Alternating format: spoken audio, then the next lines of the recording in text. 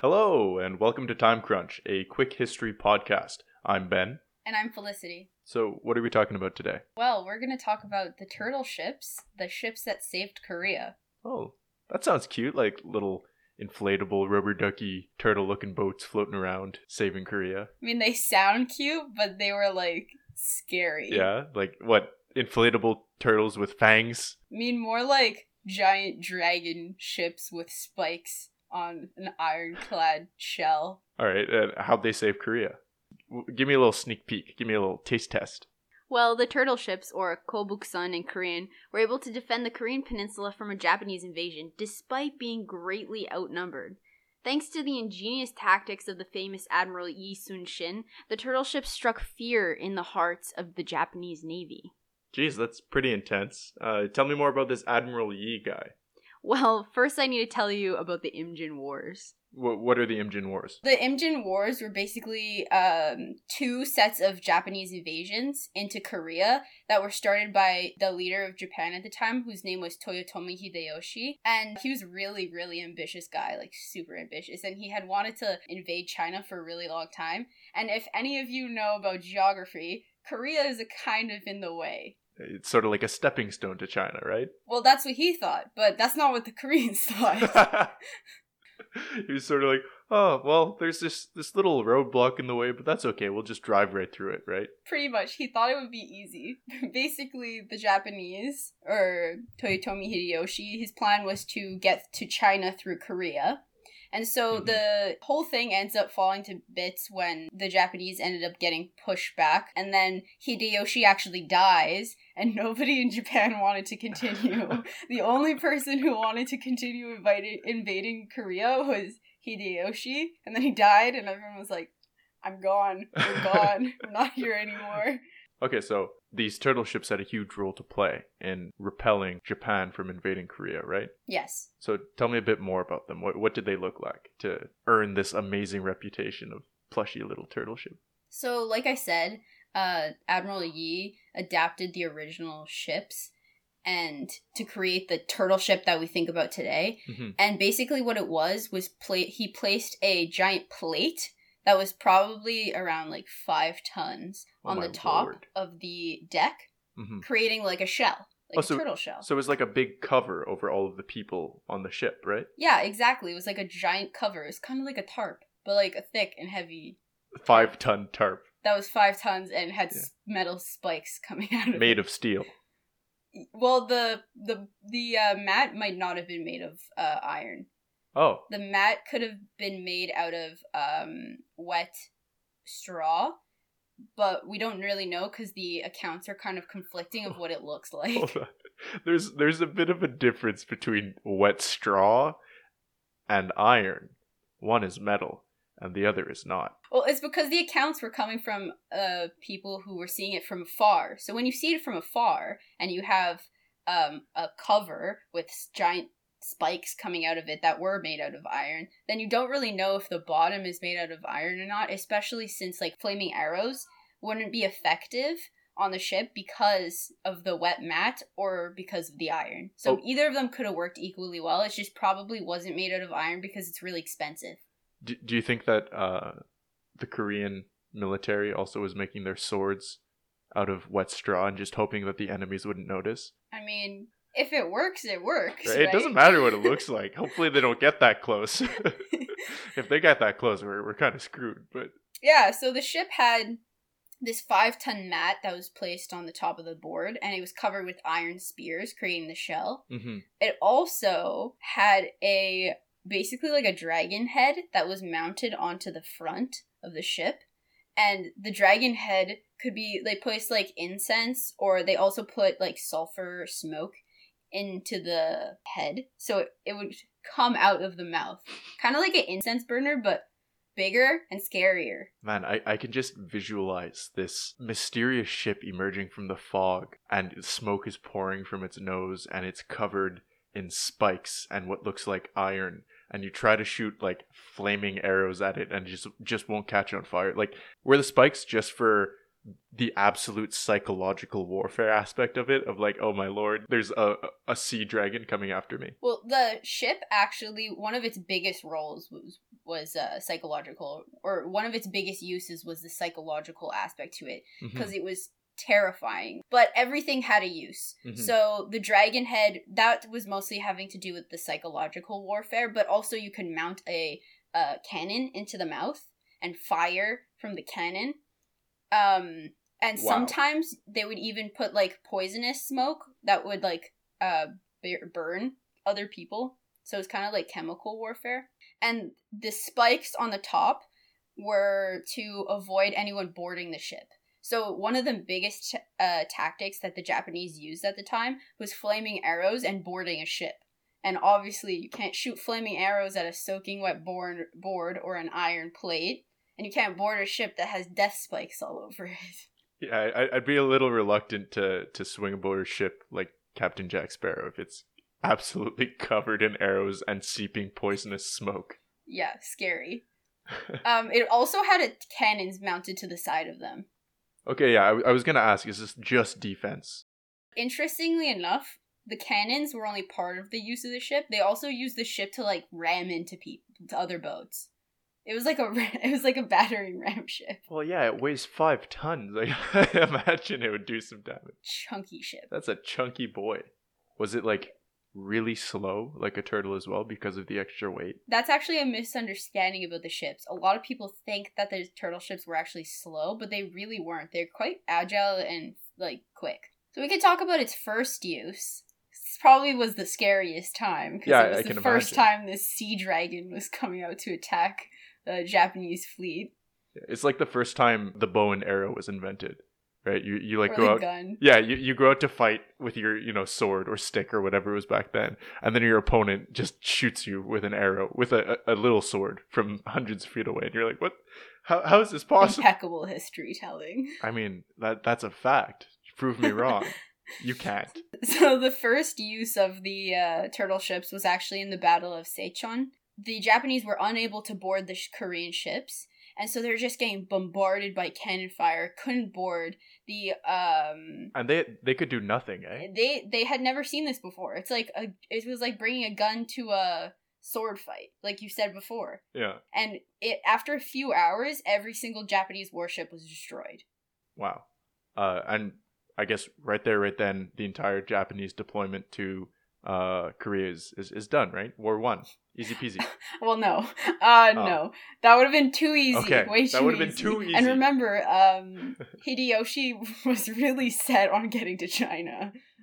So, the genius tactician behind this assault was, like I said, Admiral Yi. He was the one who fixed up the turtle ships, and he was truly a remarkable admiral. In fact, a famous admiral, Togo Heihachiro, who fought during the Russian-Japanese War, after a glorious win in one of the battles, people compared him to a U.S. admiral, Nelson, and compared him to Yi Sun-shin. And he actually said in a quote, this isn't word for word, but this is basically what he said. He said that... word for word, it would have been in Japanese. It would have been in Japanese. Yeah. What he said is, you can compare me to Nelson, but you can't compare me to Yi Sun-shin because he's too incredible and too much of a genius. This man was respected so much that his tactics are still used today in Navy school in the US, Korea, and in Japan, the country that his tactics were used against. That's really crazy that he's that widely respected. He's considered a hero in Korea. What is his signature move? What's his double super suplex? I don't watch wrestling, but what's his signature move? I would say that his signature move is using the turtle ships, but we can talk about his most impressive victory, his most famous victory. Yeah, that'll do. So his most famous victory was the Battle of Myeongyang. This is insane. I can't wait. Since we're not getting into the Imjin War, it was a pretty long war, and so a lot happened.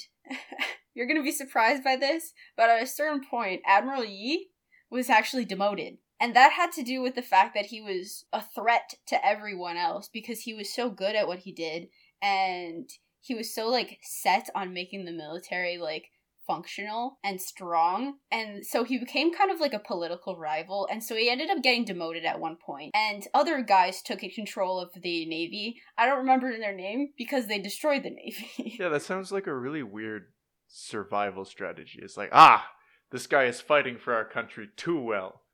He makes me fear for my job. Well, it was politics. So when he came back, the entire Navy had actually been obliterated. There were 13 ships left. Is that a lot for this time period? No, it's not. It's not a lot. They only had 13 ships left. Okay, did Japan have like 26? They were outnumbered 2-1? Well, I'll give you an idea. The battle that we're going to talk about, the Battle of Myeongyang, it was 13 to 133. Wow. Yeah, it seems like the recurring trend in this podcast is me talking about people who are vastly outnumbered. We love an underdog story. We do. Obviously, you're not going to win in a head-to-head battle. 13 ships to 133. Definitely not. You can't win in open sea, even with these sick turtle ships. So he knew that he couldn't take them, so he read a lot of Master Wu's Art of War.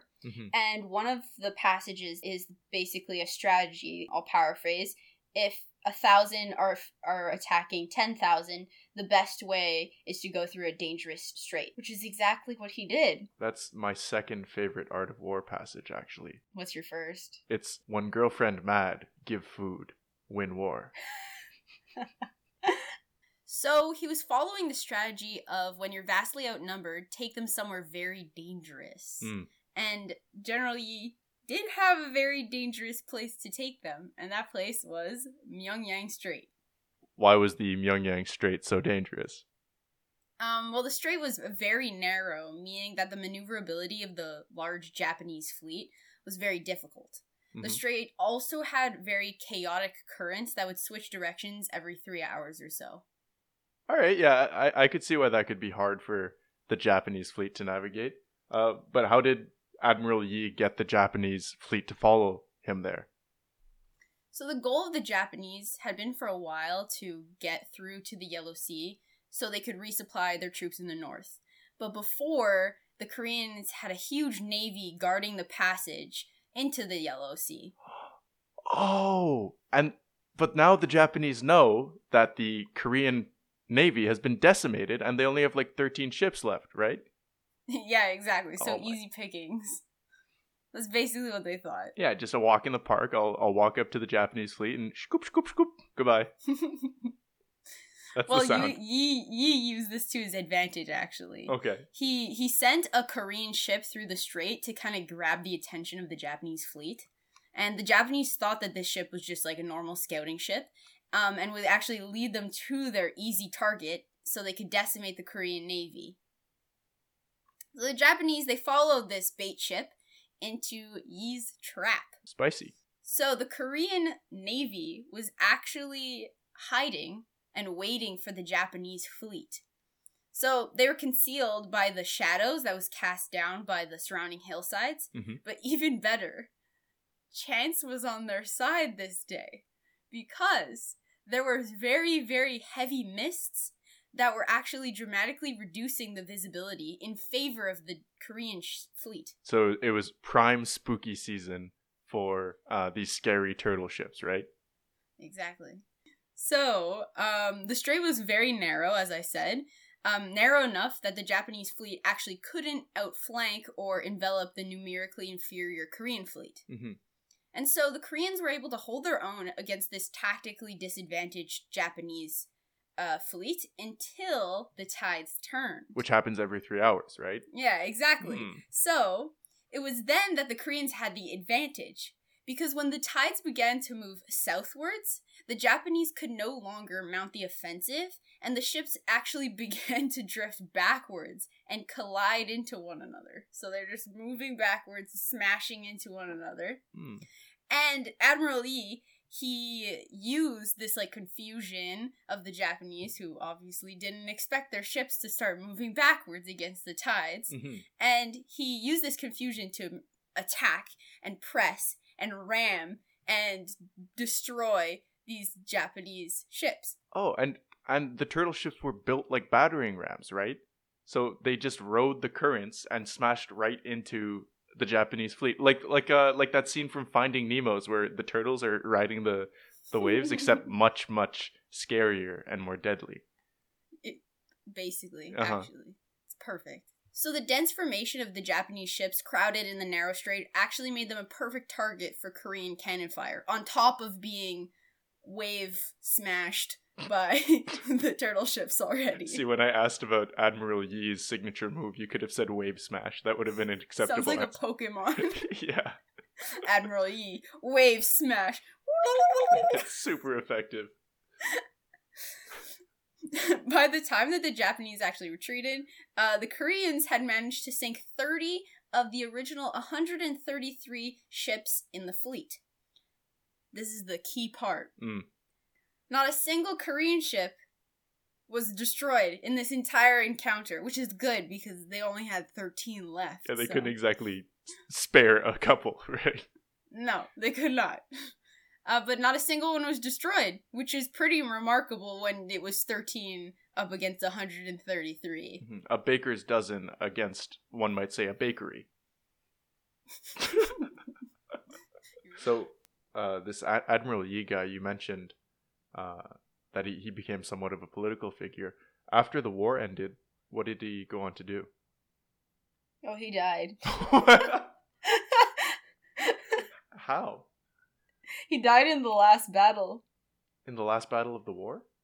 The last naval battle of the war, yeah. Wow. He got shot in the armpit, and his son and nephew were actually there, and he literally told them to hide his body and not let anyone know that he died because he didn't want morale to be diminished.